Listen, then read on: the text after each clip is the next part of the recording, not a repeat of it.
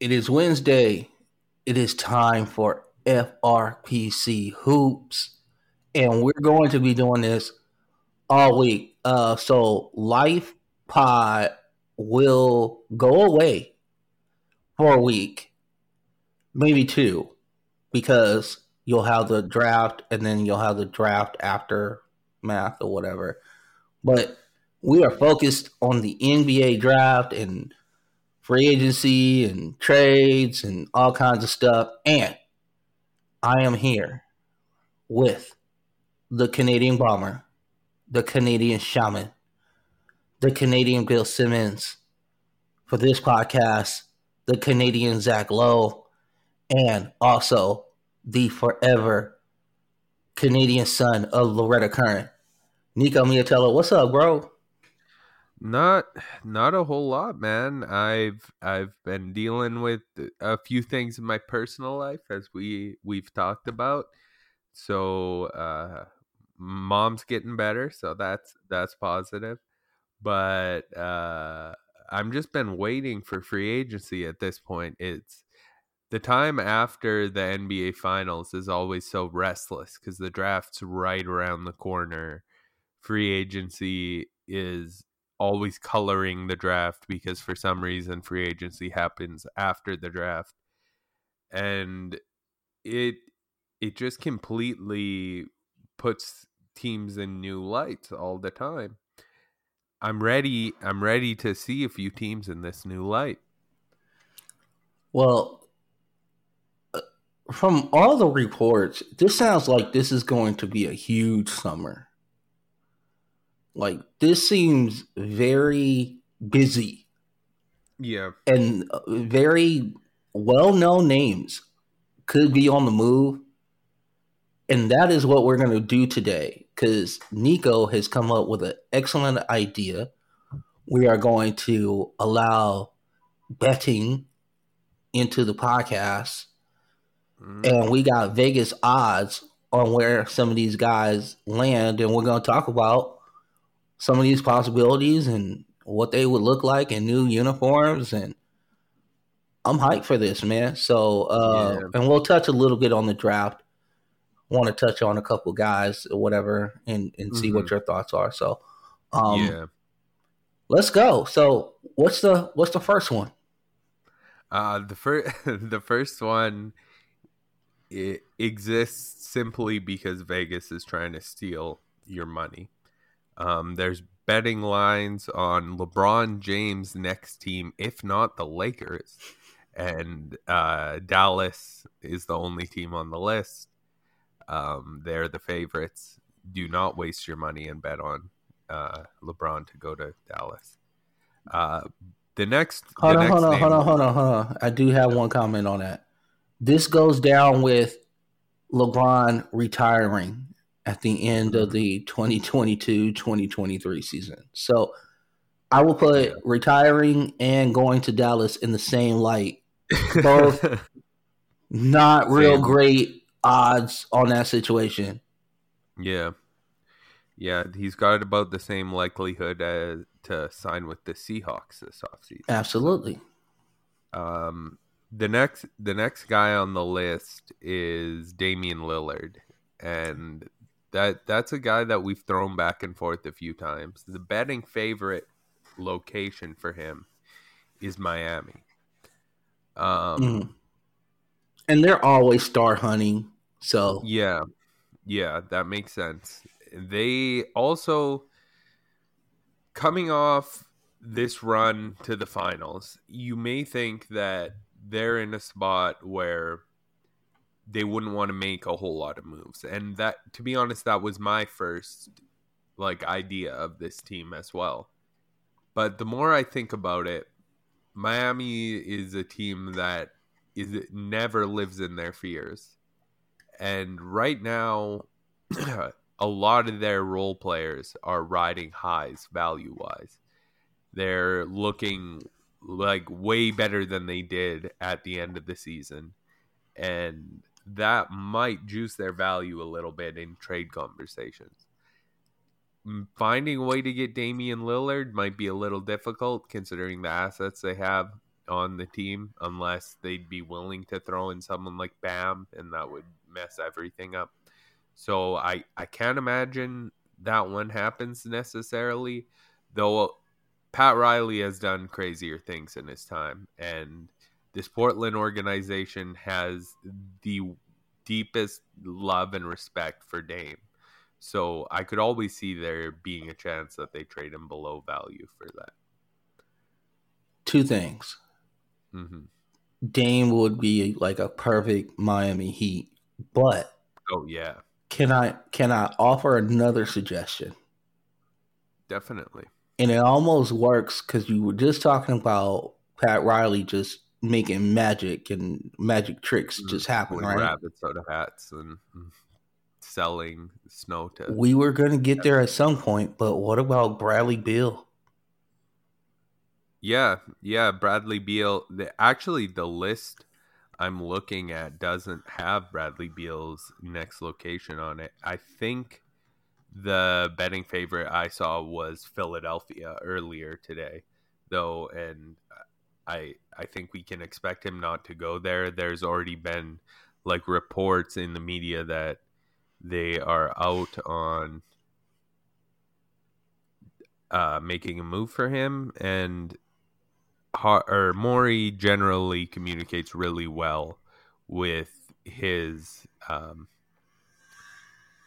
with the media in general. So I think that's likely tells you that they're actually out of the Bradley Beal sweepstakes. So Miami does make sense also, Mm-hmm. and Beal, because of his contract and his no trade clause, will get traded for significantly cheaper than a guy like Dame, I'd think, unless the Blazers are just doing Dame a solid.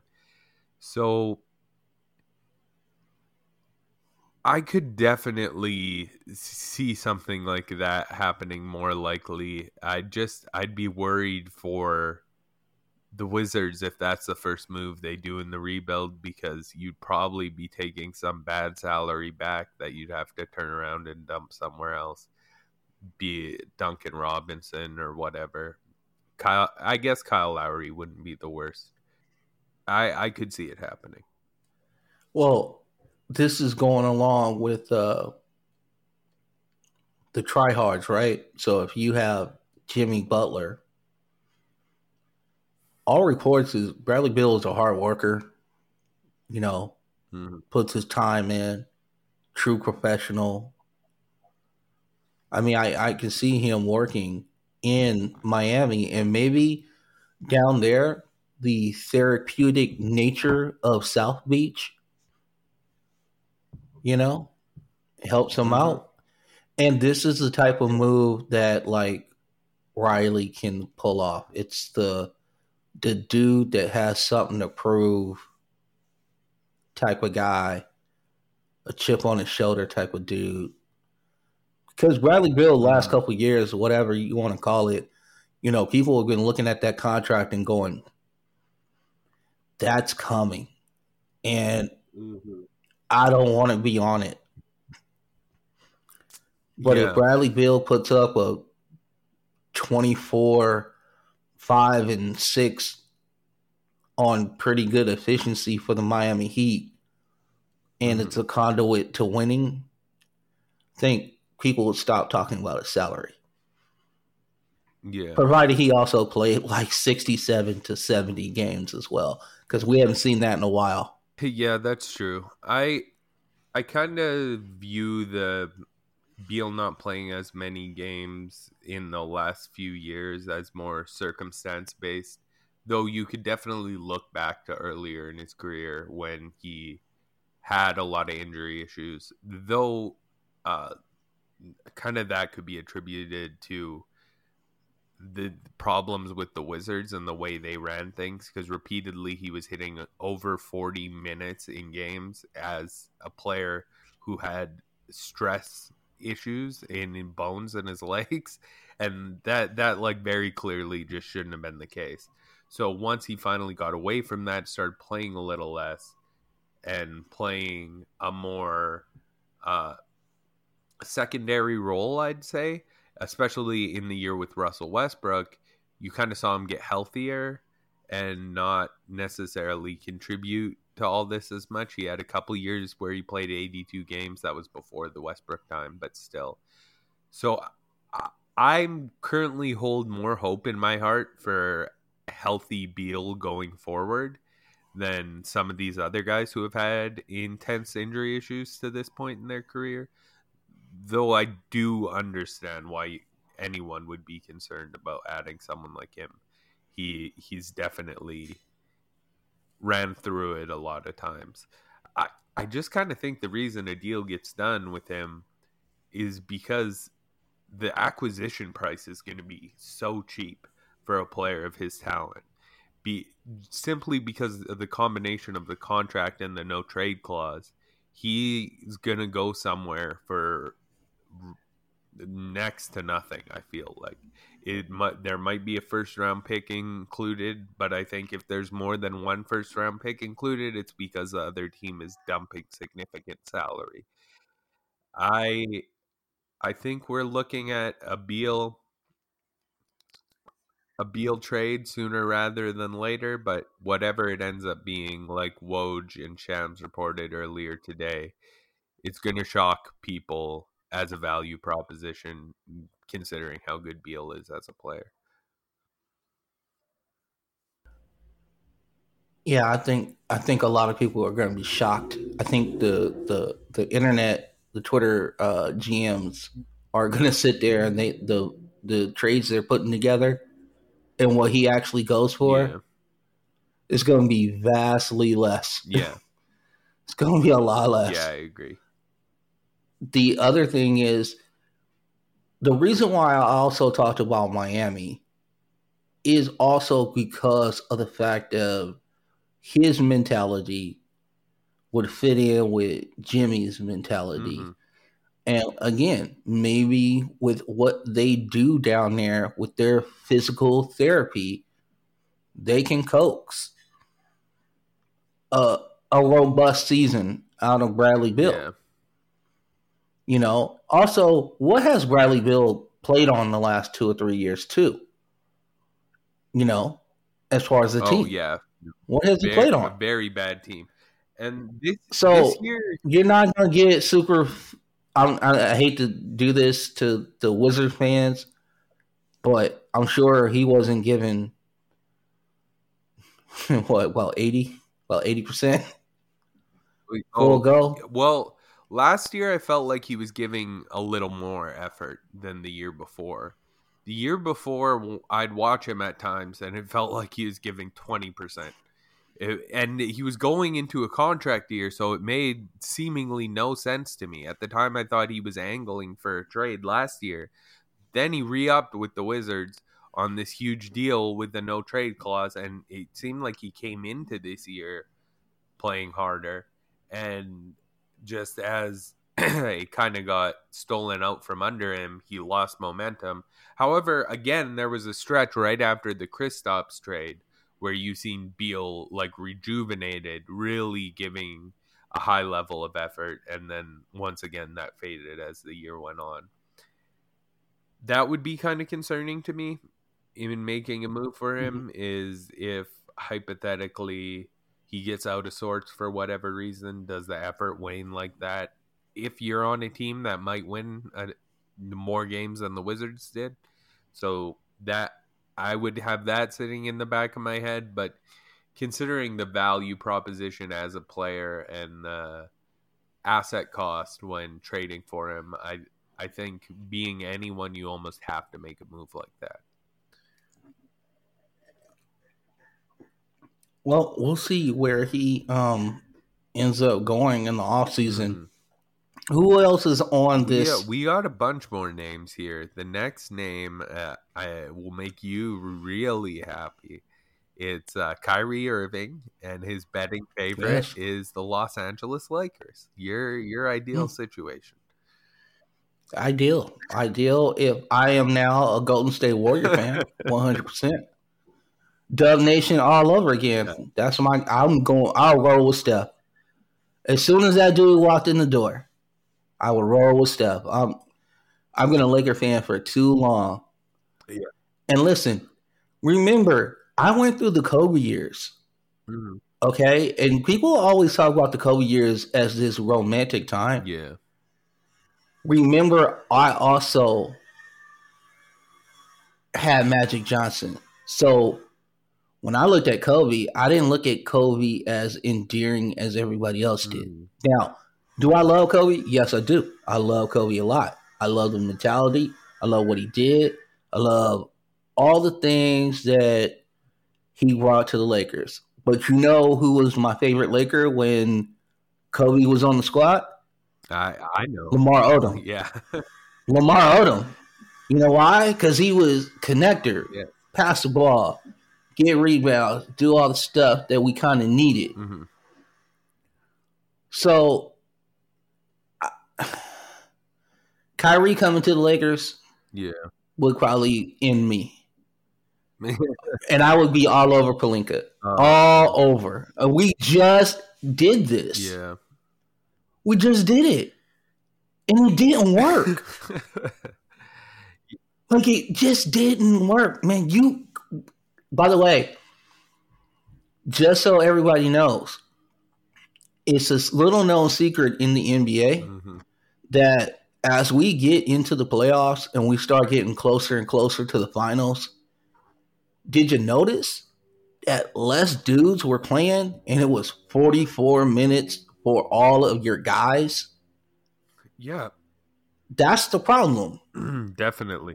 That's the problem. And then if you bring Kyrie in, all of this depth, and here's the thing, I can definitely, as a Laker fan, let's hit on it right now. If there was a way to upgrade Jarrett Vanderbilt, like where he could defend and shoot, like there was a guy out there and there was a trade to be made, I would love to do that. If you could upgrade the D'Angelo Russell position, not with Kyrie, Nico, because I know you trying to. That's an upgrade. You can't hide. You can't hide. No, that's an. It might be not the right upgrade, but it is an upgrade. It's better. Better for you, because you want to see me have an aneurysm and die. You might on camera. You might, but I will have a stroke at that point. People will be looking, going, "Oh, what's wrong with him?" Mm-hmm. God. Oh my God! No, is there another team on there? Not on the list I'm looking at. It just has the number one. The number one. I'm sure Phoenix is up there. Yeah. That's where I kind of expect him to land. I expect one of Kyrie or Harden to land in Phoenix. I know. Okay, we didn't talk about this, but hey, if we're playing like musical chair stars, if Harden leaves. And I know we weren't going to talk about Harden, but if Harden leaves, Kyrie to Philly? Yeah, maybe. I could see something like that happening. Tobias Harris expiring, maybe. Yeah, or if hypothetically they can arrange a sign and trade for wherever Harden goes, they could use that to take him in, because this is the last year that you can be an over-the-tax team and generate a trade exception. So that would be my go-to if I'm Philadelphia, and I know Morey loves to take advantage of rules like that, so I could see something like that happening. Okay, and who is? I'm curious to see who else is on this list. Oh, yeah, I can come up with it. I can dig for it a little bit. The next guy on the list is your old favorite Laker, Mr. Russell Westbrook himself, and his favorite location is the New York Knicks. I think that would be the worst possible outcome for anyone involved. I really, really hope that doesn't happen. I have a question. Yeah, I might have an answer. What position will he play? 5. I have no idea. Okay, because I'm going. They got Jalen Brunson. Six. No, they have a 6-man. They have Emmanuel Quickly. Yeah. Yeah, Where would he I play? don't know, 7th man. I do have, however, the odds for Mr. Kyrie Irving now. The Lakers overwhelming favorites at plus 200. Vegas is just taking people's Plus money. 200. Well, the Lakers are going to be the betting favorites always to land every single player, just because of the way, like, how many fans they have, how much money comes in on these And we're close to Vegas. players all the time. And we're close to Vegas. Miami is the next team on the list, as I think would be expected to a certain extent, just because Miami kind of has the same effect as the Lakers, where they just get so many stars that they're always so high in the betting favorites. Yeah. The Clippers are the team after that, and I don't know about that one. It sounds plausible in theory. The more like you think about the stars that are there and the direction the organization is going with a new front office, that seems like something that could happen. But when you look at where the team is actually on the floor, and don't just look at the names they have on the roster, they're not Kyrie Irving away from a championship. It isn't that. Oh, they have an advisor, yeah, or consultant, as you will. Yeah. I believe if Kyrie Irving entered that building, that person would just walk out. Just leave, yeah. Just walk out. Yeah. So I'll leave it there. It would not be a good look. And if you thought that one we brought you crazy, there is a tie for number 3 that is, I think, significantly worse. The Atlanta Hawks. If they, that would be so Atlanta. Oh, Kyrie. That would be so Atlanta to do that. Kyrie and Trey together. And DeJounte? Well, we playing 3-on-3? In all guards? Like, what? Oh, man. This is the best pickup team ever. Is it even? Are they winning at the Y? Like, I don't know, man. I don't know. Oh, they might have some special stuff, though. Yeah. But they're going to take a lot of 43-footers. And no. Your boy Kyrie is getting in the lane, bro, and he's going to be kicking out to the shooters. Yeah. He's going to be kicking out. But, like, what, you want DeJounte Murray and Trae Young to move off ball for the first time in their lives? That's what I want. I'm not too sure. By the way, if Snyder really wanted Trae to move off ball, honestly, this is literally the way to do it. Because, like you said in the last pod, and the one thing that we always like credit each other on is like listening to one another. You brought up the point of everybody respects Kyrie's game because they can't do it. Yeah.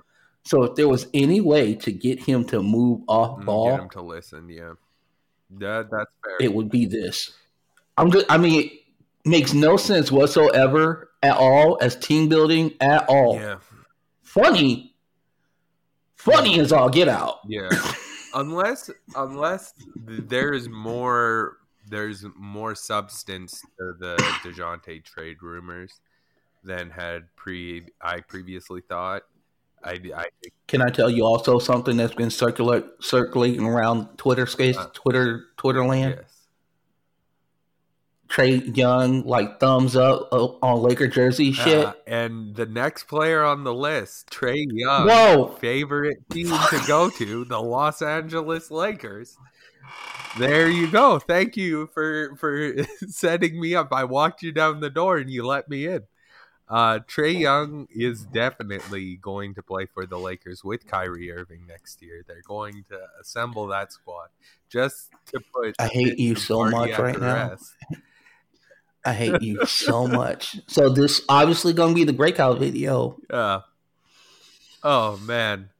When I saw on Twitter somebody has said, "Oh, they had put Trae Young in a Laker uniform," and then this fool said, "We next," Yeah. and put rings and chips and all these little emojis. Yeah. That's your man. He's coming. I'm just gonna put. Give me just Rob Pelinka. I have praised you on this podcast. I have done it. Mm-hmm. I will absolutely obliterate this man if Trae Young is a Laker. Does the owner's son come with him? Oh my God, does he? I don't know. Maybe you could have a new assistant GM. Does I got it. This is all gonna be part of the breakout. Jeannie Buss becomes one of the new real housewives of Atlanta, and they swap franchises. Ooh. Wrestler here, Buss there. I think that might lead to old dad turning in his grave, unfortunately. Oh my God, it would be so terrible. All of this sounds awful, man. I don't see a Trae Young trade as a realistic thing. I think it's just like been a lot of people in the media putting pieces together and thinking that because full-scale changes happened in Atlanta, a Trae Young trade might accompany it. Though, like we've talked about before, the full-scale changes in Atlanta happened to appease Trae Young. So I think Trae Young's job as Atlanta's point guard is pretty safe as of right now, unless he agitates to move elsewhere. And I don't expect that to happen much beyond liking Twitter posts. Also, I will just say that if they can get off Trae Young, kudos to the Atlanta Hawks. Yeah. Kudos to the Atlanta Hawks, because I don't know if this ages well. He has to change so much, because you have to be so dynamic as an off-ball player and create different angles in your offense for you to actually make any difference whatsoever, because you are absolute zero on defense. Like, even if you try, which you don't try hard, you're an absolute this is not great at all. So I am just really under a lot of skepticism with Trae. I love him. I think he can be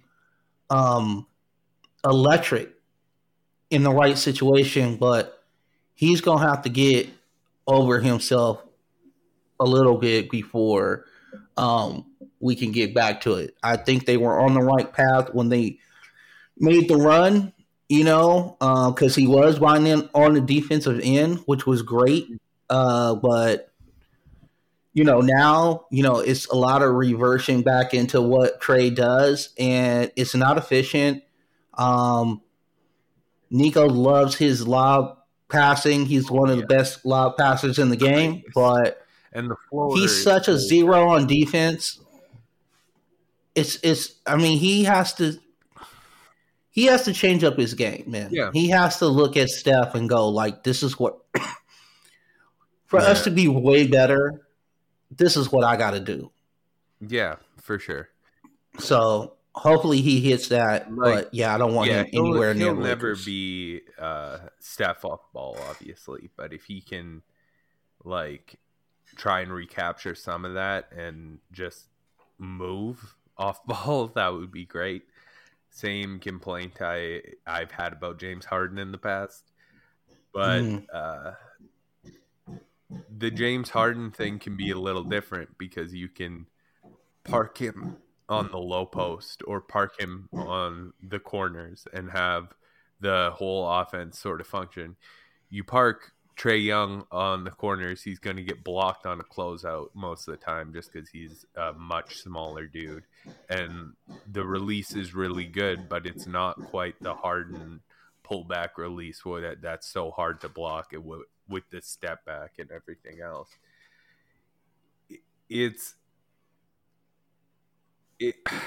You can't be a liability off ball and a liability defensively. It's gotta be one or the other, and he's not going to get any better defensively because we've seen him try. We've seen him try it multiple times to improve defensively, and he just gets bullied. So it's not going to happen there. So if he can become the guy on Cats messing with my blind, sorry. If he can become the guy off the ball, that'll help his development a whole lot. Well, we have construction going on over here. I don't know if you heard that, I'm banging and stuff. both. So, yeah, it's crazy. We're getting bothered today. Yeah, I had to run off and close my window because the cats were trying to attack a leaf. Sweet. Yeah. The other thing that I want to bring up, though, is have you seen this rumor about Memphis trying to trade up and they're like hot on like Brandon Miller? No, I haven't seen a Memphis rumor. I've seen a rumor about a bunch of other teams trying to move up, but I've missed that one. Yeah, so the franchise is aggressively looking for opportunities to trade up into the late lottery, mid to first round. There was one report where they were trying to get up as high as 3, but they're probably settling in on that second wave of forward. Like, why? Though they just... I can tell you why. I can tell you exactly why they're doing this. Yeah, go ahead. Because they're chasing the white whale. They've been chasing it for years. Look at their picks. Yeah, they've been drafting. Anytime they had a high pick, it's been like some 6'10". Yeah, I know that wing thing that has not worked. But I feel like they just took a couple guys last year who have a chance to go out there and work. And Laravia and Roddy, I didn't like him pre-draft at all, but he's looked significantly better I love Roddy than I thought in the NBA. Roddy was one of my guys. Yeah, I'm actually taking a guy this year that's more like an NBA guy than I've taken previous years. And Taylor Hendricks than I did. And I love Roddy last year. I love Bane like 4 years ago. You know, I love Mobley, who was the skinny guy from USC that everybody was like, I don't know. I was like, yeah, no, you'll know. I think most people liked Mobley, but yeah, I heard some nonsense though. Yeah, on Mobley. Sure. Of course, there's nonsense about lots of guys in that class.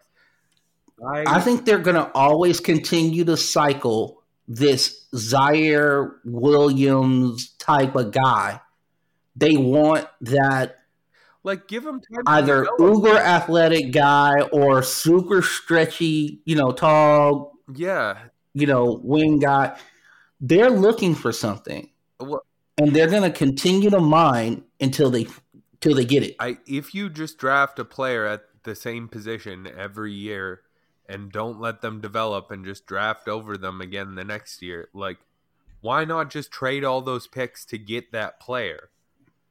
Like, it's right in front of you. It's very obvious. Instead of just not only wasting these draft assets, but also putting these kids in bad situations to not be able to actually develop or grab hold of a role. Who are you going to draft that year one is going to step in and be able to play that kind of role on a competitive team?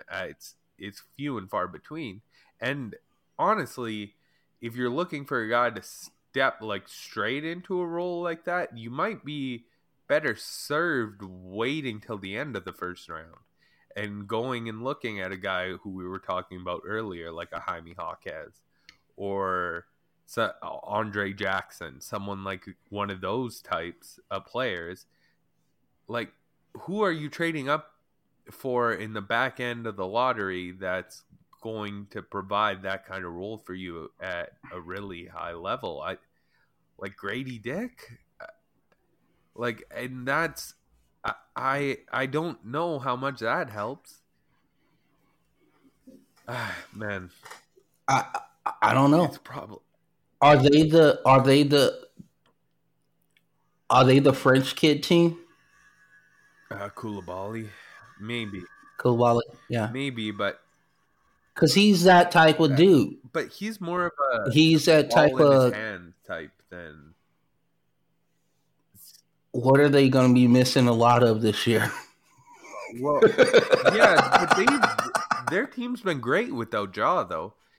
I know. They've I'm just saying repeatedly that. found ways to throw out guards, and I like Koulibaly's more of like a cutter and scorer in that way Okay. than like And would he fit in with the Joe? What is it? It's Tyus there, yeah, right? yeah. Tyus, right? So They could go get a trades. cutter with Tyus? Hmm? A cutter? Yeah, A good cutter yeah. with Tyus? That part of And it makes Bane shooting and Triple J shooting? yeah, but you still have to plan for Jaw to be there in the future. You're not like I building the understand that. team around Tyus necessarily. You need a shooter at that role, and like that's what they've drafted repeatedly too. Those are the guys that Mm-hmm. they went after. So I'm not sure like Mm-hmm. the Koulibaly mold is necessarily what they're looking for. So then you would think it'd be Dick, right? Yeah, Dick or I know he's not your guy, and we've got into it about him a few times before too. So maybe we can get into this one. But Jet Howard, I really like too. Oh. He like You can get him where you are. You could. I mean, you can maybe move up to Brooklyn oh no, to get him. I I don't think think you'd he's have to going. move I up a don't think he's little going higher. there. I think you'd have to Where do you think he's going? like I could see him going at 20. I could see him going. Better not say it. No, You better. I don't think that'll necessarily happen, but 17 wouldn't blow me out of the water. I wouldn't expect it to happen, but I wouldn't be floored if he was the guy who went at 17. I think at 20 you start making those 15, decisions. It's like I'm 15 gonna get a to knockdown shooter. Atlanta as What? well. What? Oh no, that's terrible. I don't think that's terrible. I think that I that's just. the type of player that they miss amongst their wings. Oh man. But Okay. I think Yeah. that's the range like after the lottery to those Nets picks. Maybe the Nets picks is the back end of that range, but I'd expect him to kind of go like 14 through 20 or 22 maybe. I think you can get so much better than him. Oh, yeah. 14. I think he's so much better than you think he is. So that's Yep. 100%. Yep. 100%. So the next guy on our list we've talked about a little bit before, especially last week. Mr. CP3 himself, and finally a point guard not projected to go to the Lakers. The surprising leaders in the clubhouse for him, seeing as he spurned this location before in free agency, is the San Antonio Spurs. And like, I understand wanting to pair CP3 with Victor. I get why people are trying to put that together. I don't know though if that's the guy for them necessarily. I'd want them to give Trey Jones a little bit more of a crack. If they're going to get another point guard, I'd prefer they kind of swing for the fences. And I know I've talked about Kyrie before, but like just someone with more upside than a 39-year-old Chris Paul. You're in a position right now where you have Victor, you have the guy. So right now I'm just trying to in the first year or two, I'm just taking swings to see if I can get someone with him and find that other piece and then build the team from there. So I'd like to take a point guard who has a little bit more upside. Maybe if they like Blake Wesley and they could see CP3 mentoring Blake Wesley, that could be a possibility. But I think you're looking at it all wrong, because I don't think Chris Paul is going to fetch a huge salary. no, They had like neither do $60 million. Neither do I. But So why don't you get Chris Paul and then go out and get another guy? you could go out and get another guy. There's your Brook Lopez guy. And then now you have Brook Lopez, I think, is the perfect. Wembanyama, Brook, CP3. Yeah. You got Keldon still. I would like that. I'm not saying he'll stay. I would like moves like that a little more next year. I'd want to see more of a year of just kind of like a blank canvas for this team to kind of just go and figure it out, and then you bring in someone like CP3 the year after to kind of clean up. See, I would think if you were talking about what you were saying before about the young point guard out of Notre Dame, mm-hmm. that Wesley to me would be perfect as far as CP3 mentoring him. Yeah, not necessarily like the Wemby stuff. Yeah, Chris Paul would help with the Wemby stuff too, but you're also looking at it like, okay, we can get this dude who can bring some leadership to our midst and probably help Wemby along the way with that. But his main goal is to tutor and mentor Wesley. Yeah. I get that. I think more the reason I say wait a year versus going to do it now is I'm not as high on Wesley being necessarily like the point guard of the future, or like much more than a lower end role player. So I would want them to have kind of that ball handler to work with before they went in for a CP3 type, because hypothetically a CP3 type could be the difference between 32 wins and 39 wins. And can I ask you a philosophical question right now? Range. What? If everything that we know this to be true, this is a year for the prospects. It's the talent wealth here is very, very deep. Yeah. Even if it's not like star player, there's a lot of good pieces this year. If your team's like New Orleans, OKC, all these teams that have like a plethora of picks. Yeah. Now, okay, it might be super hard you can't get one, right? Probably you're not getting that. No, never. But 2 and 3 are so much in play. And the teams that are at 2 and 3 need like a ton of stuff. Yeah.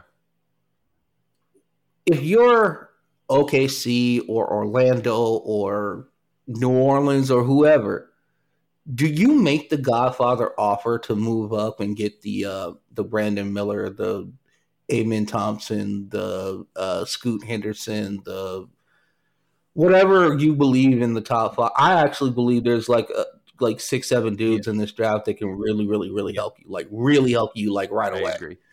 I want to throw Anthony Black in there. Shout out to Anthony Black. I love that kid. I just want to give him a shout out. I've spoken to people. I can't give it away, but I know the kid and I'm really high on him. The shot I believe will come, but I think the kid himself is going to make it come. So if you're those teams, would you would you go ahead and consolidate? Yeah, the answer for me is unequivocally yes. This is the year you make that type of move, and we're in a insane situation where the Blazers are at number 3 and seem to be like doing their best to sell the pick to the highest bidder. We talked a lot on Monday about the Scoot Henderson noise about him falling to 4, and ever since then, the buzz has been the opposite. There's been the Shams report that New Orleans is aggressively trying to trade up for him, and then a Gavoni report today that you can definitely still consider him an option for the Hornets at 2. That makes me wonder, though, if you're Charlotte, it behooves you to put that out right now, because currently Portland is walking around trading the number 3 pick like this is guaranteed Scoot Henderson. And if you're Charlotte and you also might want to trade your pick, you can't have other teams thinking this is guaranteed Scoot Henderson. You have to think that, oh, there's a possibility Charlotte might just take him at 2, so maybe we have to trade all the way up to 2 to go and get a player like that. I think New Orleans as a team is the team that definitely should make the move. I know Brandon Ingram's a really good player, an excellent player even, but I think the unit of Scoot Henderson, Zion Williamson, Trey Murphy, Dyson Daniels being the thing you're building around is excellent. Hell, even if it's Brandon Miller, even if it's Taylor Hendricks or whoever you think, I mean, there are so many dudes that if you slotted them into the Pelicans, yeah, like Anthony Black next to CJ McCollum solves a lot of your issue. Yeah, Anthony Black, I'd love you know what I'm talking for about? the same reason, same as Eamon Thompson. Okay. I don't like Brandon Miller for them as much because it feels like you're trading Brandon Ingram for like a different, worse version of Brandon Ingram. So I'm not. All depends on what you think of the handle. Yeah. Well, even like I think Brandon Ingram's handle's pretty good, and his passing game has continuously improved. Like I kind of think Brandon Ingram is one of the higher end outcomes for a guy like Brandon Miller. So making a move like that just seems like resetting your clock. Whereas going to get like one of these athletic freak guards like Anthony Black, Eamon Thompson, Scoot Henderson that like pair up so well with Zion completely changes your team. Especially actually like if you want to look at guys outside of Scoot and you look at Eamon Thompson and Anthony Black, Zion does have weaknesses defensively. A great way to solve those weaknesses is starting your guard defense with Anthony Black and Dyson Daniels. All of a sudden, it doesn't matter if Zion's weak defensively, no one's getting in the paint. It's like an arguably like more ramped up version of this Denver Nuggets defense that had and now you have solved the CJ McCollum situation, at least for the time being. Yeah. You know, you can still have the vet on the floor providing critical shot making ability, leadership, being able to kind of slow the heartbeat down a little bit for them. But now you have all this wingspan and passing lane difficulty. So now Zion is a little more protected on the back end. So, I mean, either way, however they go, I said to you when we last spoke that I believe that 2 and 3 were in play. Yeah. And I did say there was a playoff team and a couple other teams that were whatever involved. This makes a lot of sense with New Orleans. This makes a lot of sense for them to do this. Yeah, I totally agree. Another team, it actually makes a lot of sense to do it, and I think you might disagree, but hear me out. Indiana. Yeah. Indiana has Halliburton. They got Miles Turner on a ridiculous contract. Kudos to them. We like the kid Nimhart. Yeah. Matherin is great. We like him. We don't know what he's going to be yet. But if you can get up into this range and add an athlete, a defender, Jarris Walker. Hey, what's up? How's it going? That's the one I don't necessarily like as much. I like the idea of Indiana trading up, but I'm not sure I like them trading up and going for Walker or Hendricks. I think they have guys at that spot who are interesting for sure, but a wing creator I think could really help this squad. Brandon Miller would be the perfect guy for what they're looking for. Yeah, I mean that's what you're talking about. Get in that range, I'd like that. I think they could figure out an Eamon Thompson fit on their team as well. Asar Thompson would be an excellent fit. There's guys in this class. I hear a lot of this actually proves your theory that Scoot gets to 4, right? Because let's say for some reason trade up to 4. Charlotte goes to, but let's say Charlotte goes and gets Brandon Miller. Let's say Indiana or New Orleans moves. Okay, if New Orleans moves up to 3, he's Scoot. But if Indiana moves up to 3, and they go get Eamon Thompson. Yeah, it would change things for sure. I think, though, they probably wouldn't go all the way up to 3 in that scenario. They try to move up a little, down a little bit, right? Hypothetically, I could see maybe something like that happening, but man, you can't let that. I don't think so anymore. You just can't let that kid fall. No, I don't think he is, and I don't think that Portland. Okay, I'm going to ask you the question I asked you offline. Okay. You were Cronin is a big Dame guy, but all the other hires look real developmental to me. Yeah. Starting last year with the ESPN guy, Mike Schmidt, and then this year with the G League Ignite guy, Pujetta. So now, who also has direct ties to Brandon Miller and Scoot. Is like Billups a guy who you'd see as a developmental coach, though? Because I'm not sure I'd go that direction. He feels more like a guy who's trying to compete now. Cronin was brought in to maintain the status quo originally, did a good job of that to their standard, and has seemingly leaned more into the rebuild because of the Dame injuries the last couple of years. Going into both of those seasons, there were big acquisitions made to improve the Trailblazers team. Guys like Jeremy Grant this last year.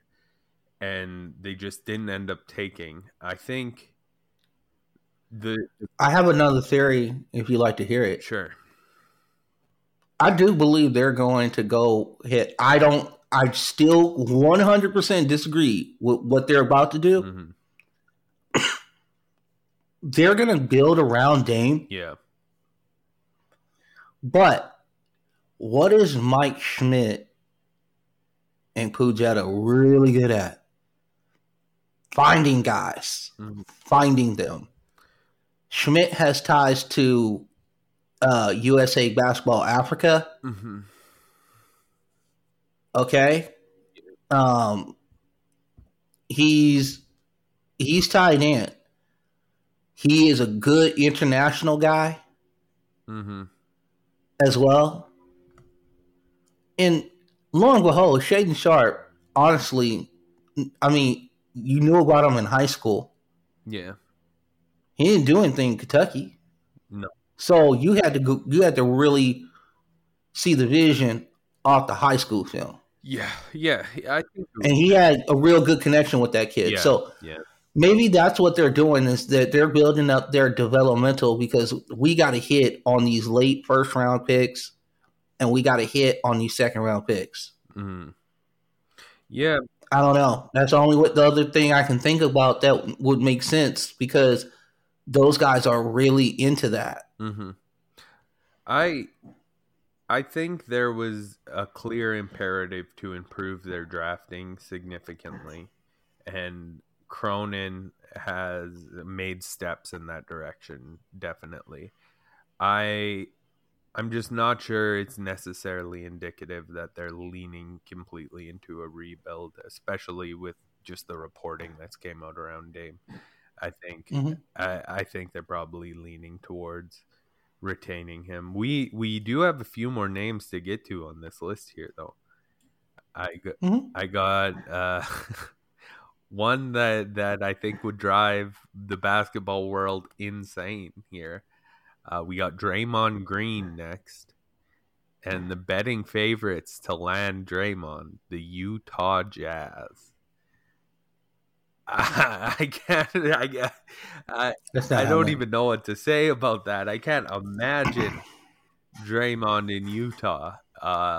Absolutely nuts. I would have expected the betting favorites to be pretty significantly the Pistons, right?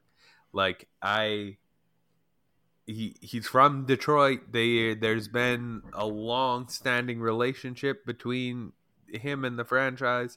His mom goes off on Twitter saying that if the Warriors don't pay him, we'll just go back to the Pistons. I figured for those reasons, at the very least, he would be that kind of guy. But perhaps there's a Danny Ainge connection that we don't necessarily know about just him and Draymond. I know Ainge has long been one of those guys who has tried to trade up for the media favorite players going into drafts. You can talk about guys like Justice Winslow in the past and guys in that sort of situation. And Draymond was that dude of his draft class. Like when he got selected, everyone was like, oh my God, I was going to take him 2 picks ago. Same with Desmond Bane, his draft class. There are always a few guys like that. And Ainge has historically been a guy who goes after those dudes. Draymond Green is a kind of picture perfect fit for that. So that could be why. The idea of the personality of Draymond Green in Utah, I don't know. I guess Patrick Beverley got popular there, but it just doesn't seem like something that would meld with the fan base at all. Draymond Green is not leaving the Bay. Yeah, I don't. Well, all of these are if it's not the team they're currently on. Oh, okay, that's right. If it's that makes no sense then. 0 sense whatsoever. Mm-hmm. I can't see him in Utah at all. Neither can I. The Lakers, I would have said that. Yeah. I don't know that fit. That fit's terrible. I would say it pretty clearly. Phoenix. The Pistons just have Pistons for him to walk in. Yeah, that's what I'm saying. Like, of the most logical choice is the hometown team that has the cap space to just. Here you go. And has been bad. Teaches how to be winners. In a row, has a clear imperative to add veterans to the roster under a new coach. I think that one makes way more sense to me. But him in Utah would be fun too, just for all sorts of different. That's a wild take. Yeah, Draymond. Well, could you imagine what those podcasts would be like? There's got to be something behind it if it's Vegas has him as the favorites, and that doesn't necessarily mean there's information. That can mean there's just some better with a lot of money and an inside take. But I found the connection. Wade is a part of that team, right? Yeah. There it is. There's your connection. Well, I don't mean like a connection necessarily like that, like his connections within the team. I think there needs to have been something like some rumor circulating that we haven't heard of, or just some group of bettors who thinks they have some different insight and have pushed the line to this point. I can't imagine this line would have opened with the Jazz as the favorite. So it feels weird to me, but sometimes when these betting lines feel weird, they end up being very right. So that's all I'll say about the Draymond Green one. I just could never see it happening. Next, the point guard who I've thought was going to be the Lakers addition through this offseason, Mr. Fred VanVleet. Jeez. And his betting favorite location, a kind of surprised to me, especially out of all the other point guards that are listed here. He's favored to go to the Suns. It makes sense on the floor. I'll say that. It makes a lot of sense on the floor. How they work it out is a little more questionable to me. Have no idea how they're going to work that out. Financially, it looks like it would be a real problem. Yeah. They don't have enough draft picks left to include in a move that would like entice Toronto for a sign and trade to take on the Chris Paul contract. So maybe they have an asset. Toronto really likes Ayton. Yeah, that's what I was going to say. Maybe they have an asset, and that would be the asset. That's the only thing I can think about. Yeah. However, Ayton's also on this list, and Toronto is not the team he's favored to go to. So, okay. I'm not really sure how I see that one coming together, but out of all the fits on this list, this is. Are we talking him into going into the, what is it, a team option or a player option? What is it? Is player option? Yeah. Then he has a player option, but it's like $22 million for a player option. Yeah, they could. There's no way he's going to take that. Well, if they're cutting Chris Paul and trading Ayton, they could take in a signed and traded player and stay under. Mm-hmm. So, that's a lot of money tied up with three dudes, and then you got they had all that money tied up in four dudes previously. It's a better situation than they're in now. Okay. I think he'd be a good on court fit, but I just don't see it happening realistically. Nope. No. This one's really fun. I think we'd both love this if this happened, and this is my least favorite team, so that says a lot. Chris Middleton to the Oklahoma City Thunder as his betting favorite outside. That's another guy who I would absolutely love in Houston. I would fall in love with that fit like instantly, man. That is the exact guy they need to put this team together and be a veteran leader in the locker room. I think he would. Yeah, because he can just be your number three, like right away. He'd smooth into the rotation, like no problem. Jalen Williams, Giddey, Shea, Middleton, switching all over. Yeah. It'd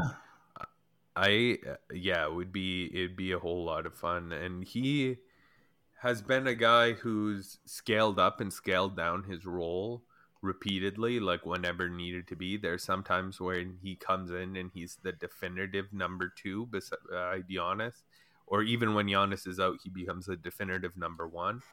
But there's also times he comes in the game, plays the whole game, is healthy, and is just the number four behind Drew and Brooke as well.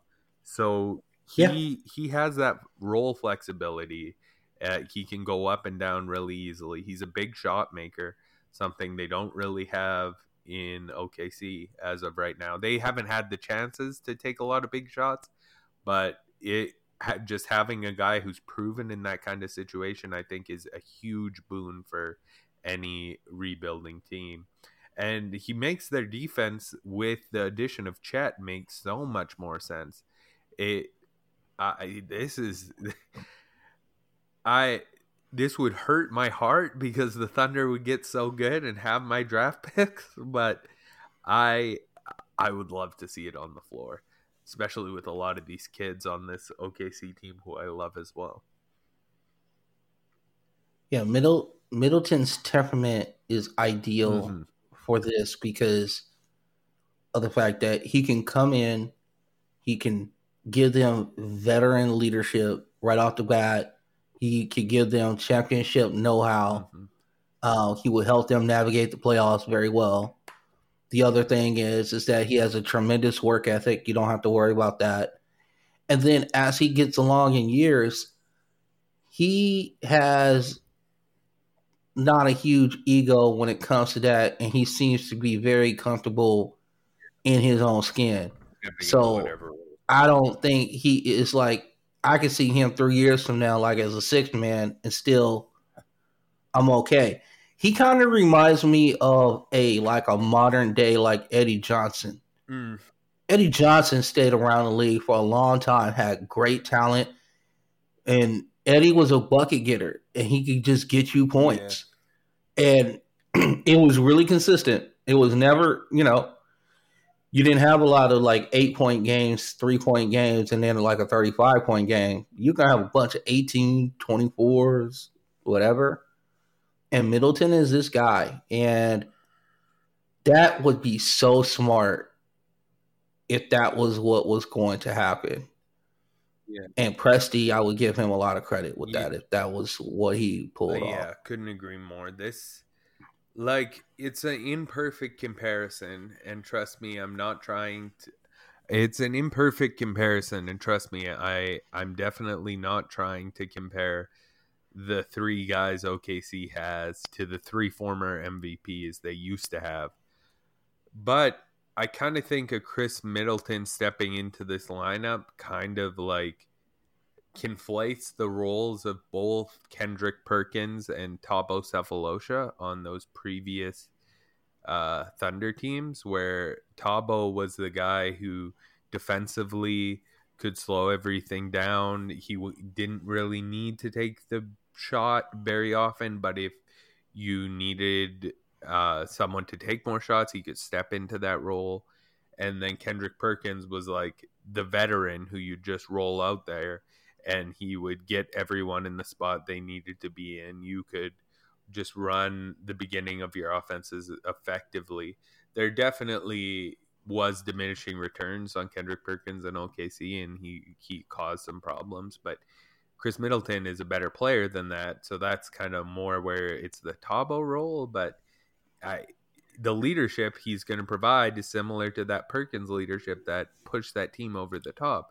It's kind of like the perfect confluence of factors in a player that this Thunder team could absolutely use, and if they figure out a way to pull that off, I would be very excited for them. That's another guy who I'd much prefer to come to Houston. But and let's not get it twisted. The other thing too is, if we're looking at it from a Middleton point of view, all right, do I want to be in Milwaukee where I am literally like I have to be the shot maker? I'm kind of the number 1 A-B option kind of there.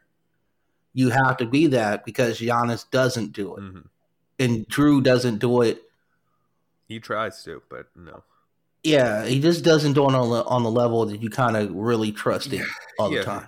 In certain playoff series, it'll click and he'll take over. But in OKC, pressure is off. Yeah. 1, I can fall into many a role on any given night. This might excite him. This might rejuvenate him a little bit. This might get the juices flowing. And you might get the best out of Middleton and also allow a young OKC team who is on the cusp of starting to make some noise in the playoffs. Now you can start really looking at them and going like, this is going to be such a hard out. Yeah. Dealing with them. Just getting loud. Definitely. So, I got more players on my list here if you want me to keep going. No. What we'll do, is there is there anybody that lately has caught your eye that's in like the 18 to 30 range in the draft as far as that's concerned that might be moving up? That might be making because Koulibaly has been like he is. It seems like that's been a like a 5 week Yeah, just skyrocket. march to yeah a 5 week march to 12 for Yeah, some reason. yeah, definitely. I one guy who the more I think about him, the more I kind of inch him up over and over is Jalen Hood Schifino. He's a big playmaker who can do some of the things a lot of the guys we have higher in the class can do. Like guys we were talking about uh, last week, like Cason Wallace, Keontae George. He's got a similar on floor presence. He can pass in the same way. The defense isn't at quite as high of a level, though there are some things he does really good defensively. I guess it's higher than Keontae, but not as high as Cason. Um, he's I might buy the shot. I might buy the shot. I know he's got some problems with it, and there's a hitch, definitely. But the more I watch it, the more I see repetitive parts in his form that could be maybe just aired out a little bit and push him really into that next group of guys. In preparation for our upcoming draft pods here, I did some movement on my board, and he has jumped into just outside the lottery. I have him sitting at 17 right I've actually seen a lot of that. Jalen Hood trips, now. at 17 to the Lakers, Oh well, um, I just which 17 on would my board. mean no, I understand, but I'm just saying I've seen it to the Lakers a lot. Um, I'm not a fan of that personally. Yeah, There's I don't like think that. there's one or two guys that if they fell to that level to 17, I think the Lakers should run up Mm, to Adam Silver. Just run up. Say, here, we're taking him. yeah, Um but if it was Hood Shafino, I would think at that point I would want to trade that situation. yeah, yeah. That's fair.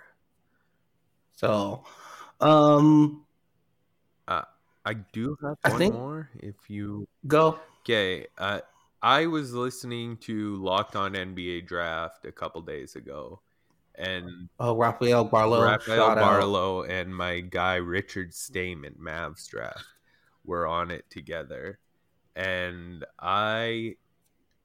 Richard Stayman made a point to me, or not to me, I guess, to the podcast that I hadn't really considered, and it's about a G League Ignite guy in 18-year-old City Sissoko. You look at his game, and the thing Rafael Barlow and him kept going back and forth about was you look at his game versus a guy like Anthony Black and what they both do defensively. And they do pretty similar things defensively. I might even argue in some ways Sissoko's better. I guess in some ways Black's better as well. But they're both incredibly high level defenders. The shooting is a question mark for both of them. I might slightly lean Sissoko in that conversation. But obviously, the major differentiator is the playmaking, the live dribble passing, the ball movement that's there for Anthony Black. But the point Richard Stayman made was he was on this G League Ignite team that never once asked him to do any passing. And in high school, the passing was way more evident. I'm not going to move him nearly to a level of a guy like Anthony Black, of course. Anthony Black, I have in a completely different tier. He's at several tiers above. He's my 7th overall player. But when you sit and you just think about the objective facts about the situation and the age of a player like Sissoko, really, I don't know if it's impossible he can be that type of player in his career. And if you're getting him 10 picks later, that's a guy I want to invest in. So after the lottery, in the next 5 or so picks there, I very much lean into him. I ended up moving him up pretty significantly in my mock as well, in to the 19th spot. And where is Leonard Miller? 18th. And there's actually a tier separating the two of them. I have Leonard Miller in one tier higher, Sissoko as the first player in one tier lower. Yeah, I think that there's only a couple players that I would, if I was the Lakers, I would want to hold on to, and that's Hawkins out of Connecticut and Leonard Miller out of the G League Ignite. The rest of it,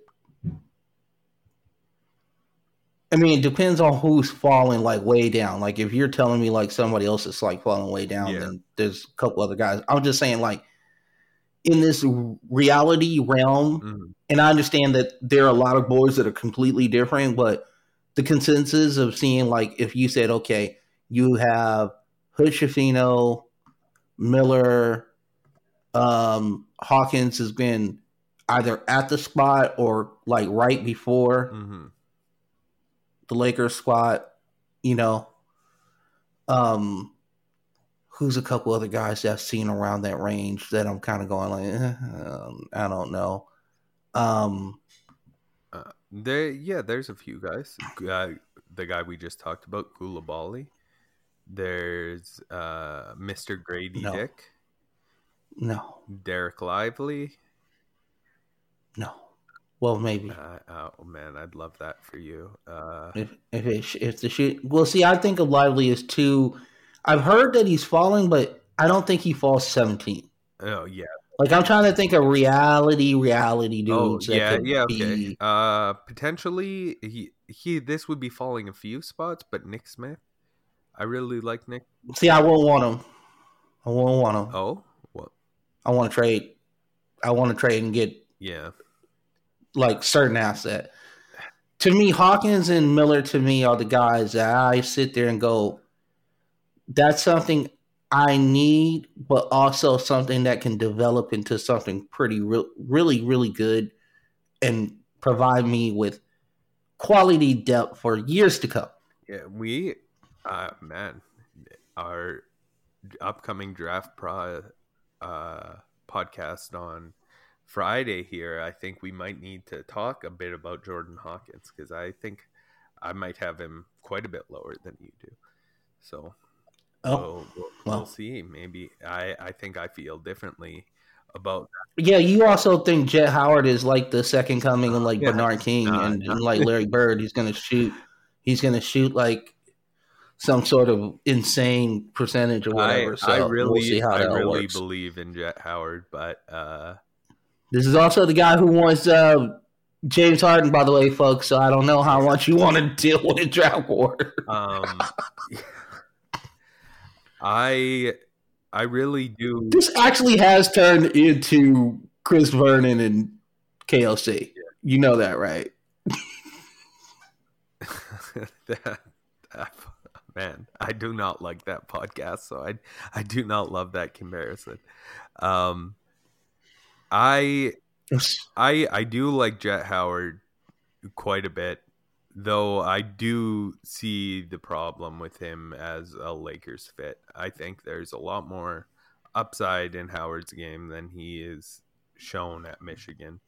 But I do understand he doesn't really make perfect sense on the Lakers. Like for the Lakers, the type of role that you would bring in someone like Jet Howard to play, it would make a lot more sense to just sign the next Malik Monk in free agency, or just some guy who who can shoot, but just washed out of his first situation. Maybe bring back Svi Mikhailiuk or something like that. That would make more sense than trying to put Jet Howard into a role like that. But if you're a younger team who's looking to develop a shooter into maybe doing a few other things, because I think he has upside to do a few other things as well, I think he's a pretty valuable prospect.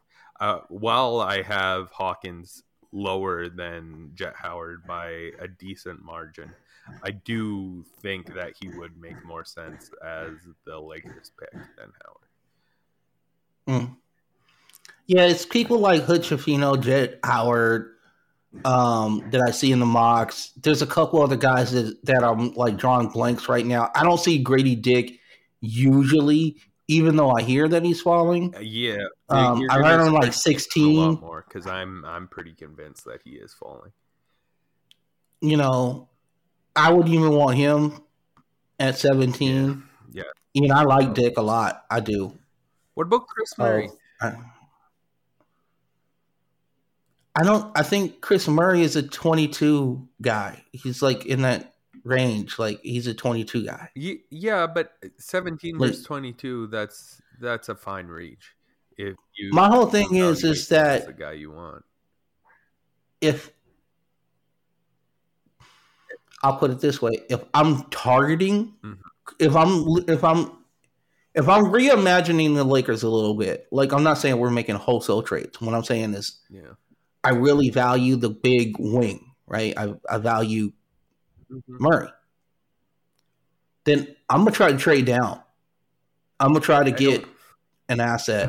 I don't know how possible to get him. I kind of think specifically the first spot I look at for Murray is the Nets. I think the Nets are a pretty good organization that like is sitting in a place where they could kind of use a guy more like that versus the wing. That's where it looks like he's going to be. Yeah.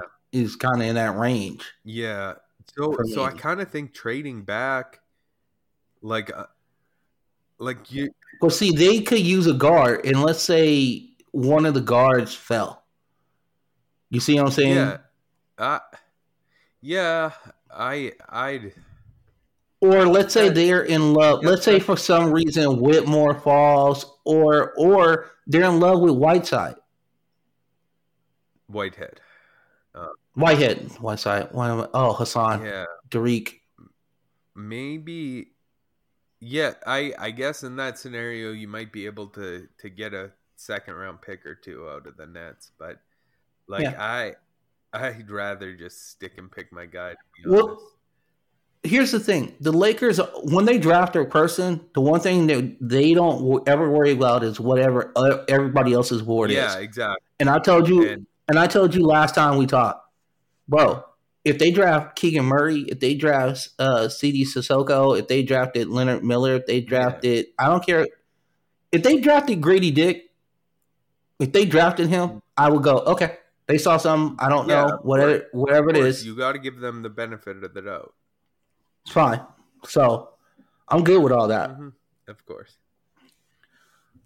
So we have gone for almost an hour and 25. So we are going to shut this down. Okay. Sounds good. Yes, sir.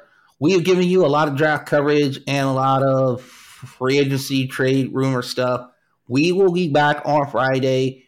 We will continue this because this is all that is going on for right now through at least next Friday and maybe into obviously it'll be next Monday, the Monday after the draft. Yeah, of course. So you're going to have a lot of basketball on this podcast, and I hope you enjoy it. Yeah. And if you have any questions, shoot us on Twitter at FrontRunnerPC and at Nico FRPC. Definitely. Questions, thoughts, whatever. What do you got? Mm-hmm. I'm feeling pretty good about everything. I'm excited for this upcoming week. I think we might have a few more things cooking as well. I have an idea I want to talk to you about after the pod, maybe get everyone excited. And we'll probably keep the basketball coverage going hard until free agency. The first little bit. We'll still be doing life pods and stuff, of course, but we're gonna keep hard on the basketball focus for that, at least that long, because this is basketball's time on the calendar. This is when they dominate everything. So we're both basketball fans first above all. So get ready for a lot of basketball coverage. Get your whatever, your ginseng boosts, your B12 shots, your coffee, your whatever, because emergency pods are coming as soon as these trades hit. So there's going to be so much stuff going on, and we're just trying to sift through all the rumors here. So Nico has been tirelessly looking through Twitter. I've been on the phones talking to people, and we will continue to do so to bring you the best coverage we possibly can. I actually have a piece of information for Nico off air as well. So, without further ado, for the Canadian Bomber, the Canadian Shaman, the Canadian Bill Simmons, the Canadian Zach Lowe, and the forever Canadian son of Loretta Kernan, R.I.P. Nico Miatello, I'm Vince Carter, and we will see you on this feed on Friday unless something happens later on in the day. Bye.